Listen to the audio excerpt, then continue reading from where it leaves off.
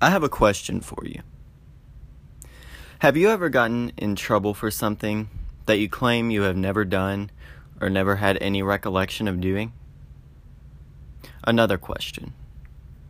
Have you ever had a so-called friend and an acquaintance that you hung out with from time to time say something that totally tarnishes your image? Well, recently my class listened to Serial, a podcast by Sarah Koenig that focused on the case of Adnan Syed, who was convicted for the murder of Hae Min Lee in the year 2000. Adnan has been at the center of these questions after Jay Wilds, his friend at the time, issued a testimony to the police that Adnan had conspired to kill Hae and had him help bury the body. Adnan is going to be given a new trial, based on the fact that Christina Gutierrez did not call on Asia McClain to give her testimony in court. Justin Brown will be representing Adnan during the new trial. Serial. One story told week by week. Sarah Koenig begins each episode with this statement, and she would be correct in saying that Serial is, in fact, a story. The story of a high school boy convicted for murdering his ex-girlfriend Hae Min Lee. The funny thing about Serial is that, even though it is a story, it does not end in the way we, as humans, want our stories to end. I, like so many other people, want my stories tied up in a nice bow most of the time, where everything is brought together in perfect harmony. Every question answered so that I know the truth. No guessing, just cold hard facts. Serial is not an example of the ideal story. Sure, it presents evidence that can sway our minds in one direction or another as to the truth behind Adnan's case, but it presents no definitive proof. Sarah does not end the podcast by simply saying, "Oh, and by the way, Adnan for sure murdered Hae," or "Adnan is innocent, no way around it." Instead, we are left with evidence that we are supposed to analyze for ourselves and make sense of. And if I'm being honest with you, I do not know if Adnan Syed is innocent or guilty. I have listened to almost every episode of Serial Season 1, and even through the 12 episodes, I could not tell you that my mind is 100% made up on Adnan's innocence.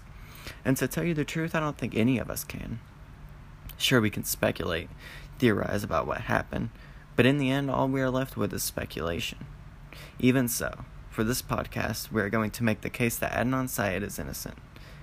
We are going to present to you evidence that sways in Adnan's favor.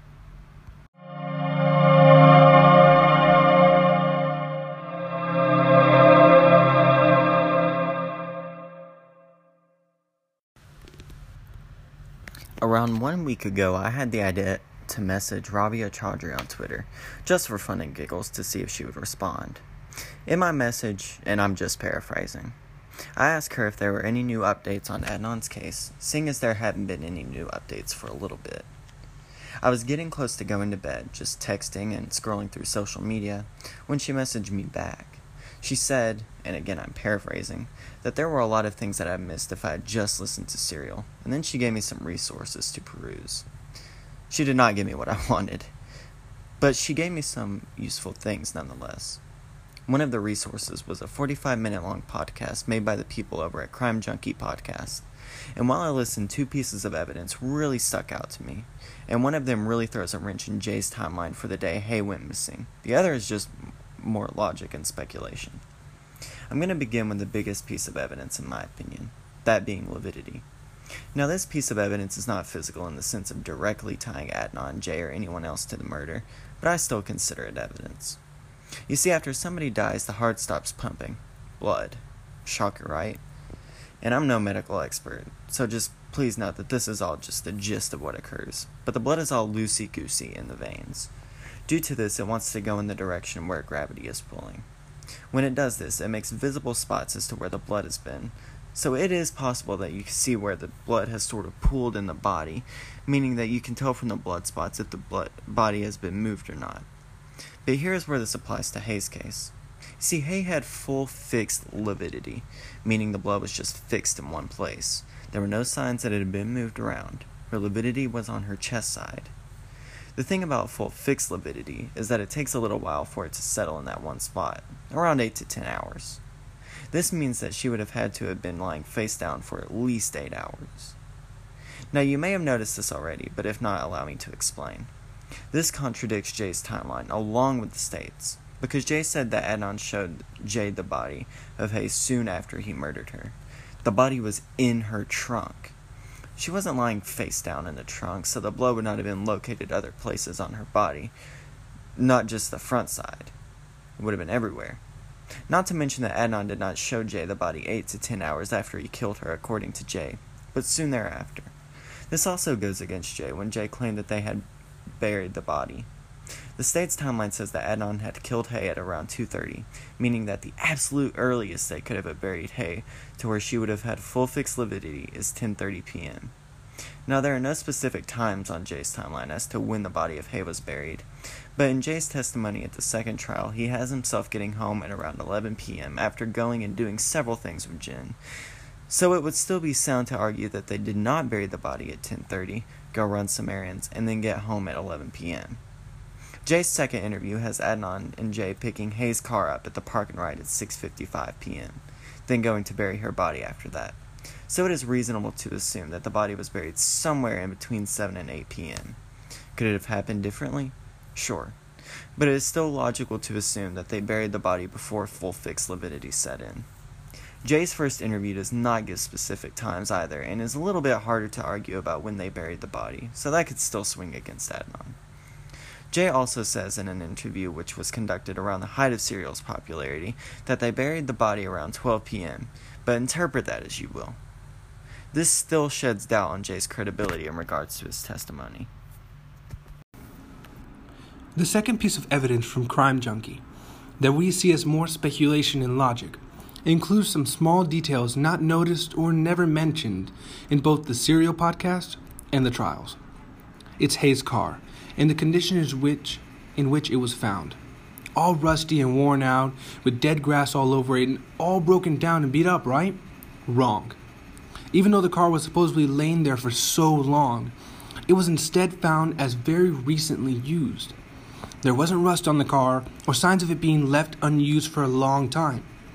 There were also fresh green grass stains on the car's wheels. This made it seem as if it had been recently moved to where it was. This is where it gets tricky. Why was it recently moved? And who moved it? Adnan? I doubt it. It doesn't make sense. Maybe it was Jay. Jay said he knew where the car was. Maybe he did, but my last suggestion is the prosecution, the dirty cops. Something that Crime Junkie proposed is that the prosecution investigated, found the car, then moved it to a lot and told Jay to say that he knew where it was.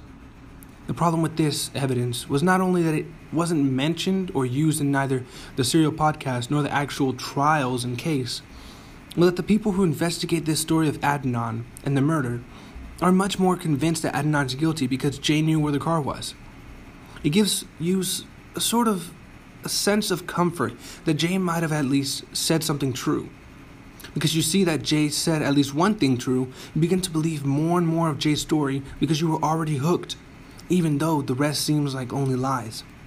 This is what's dangerous.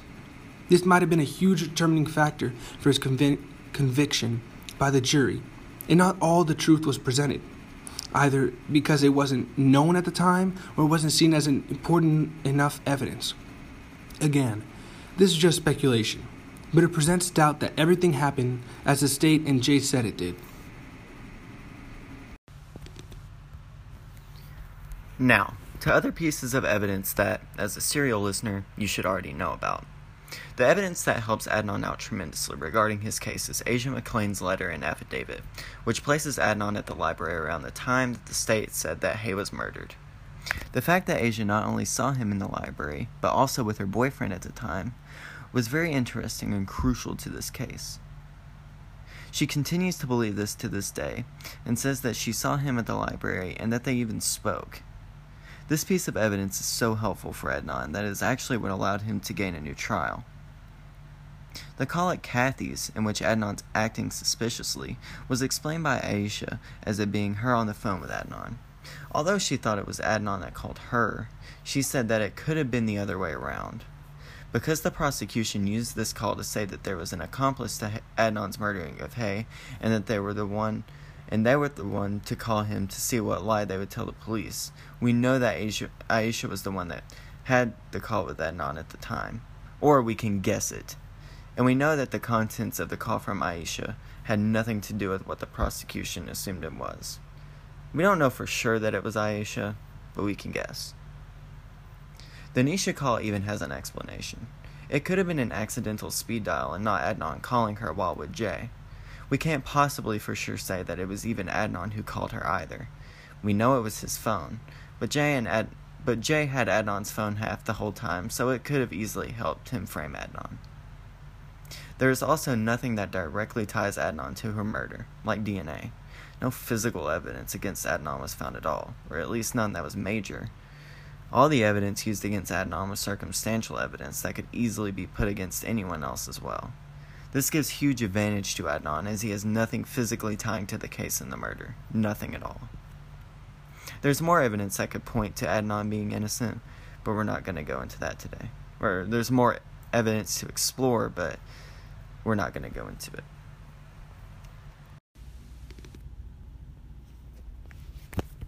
The thing is, even though these things could potentially help us in determining whether or not Adnan is innocent, that does not mean that he did not have anything to do with the crime. Things could have happened differently than they were described by Jay. He could have helped Jay kill her, or things could have happened on another day. We don't know for sure. The point is, we're still not sure as to whether or not Adnan did it. So, the question still must be asked. What actually happened to Hae Min Lee? Thank you for listening. The Foreign Alliance podcast is by Benjamin Hall and Joshua Ramirez.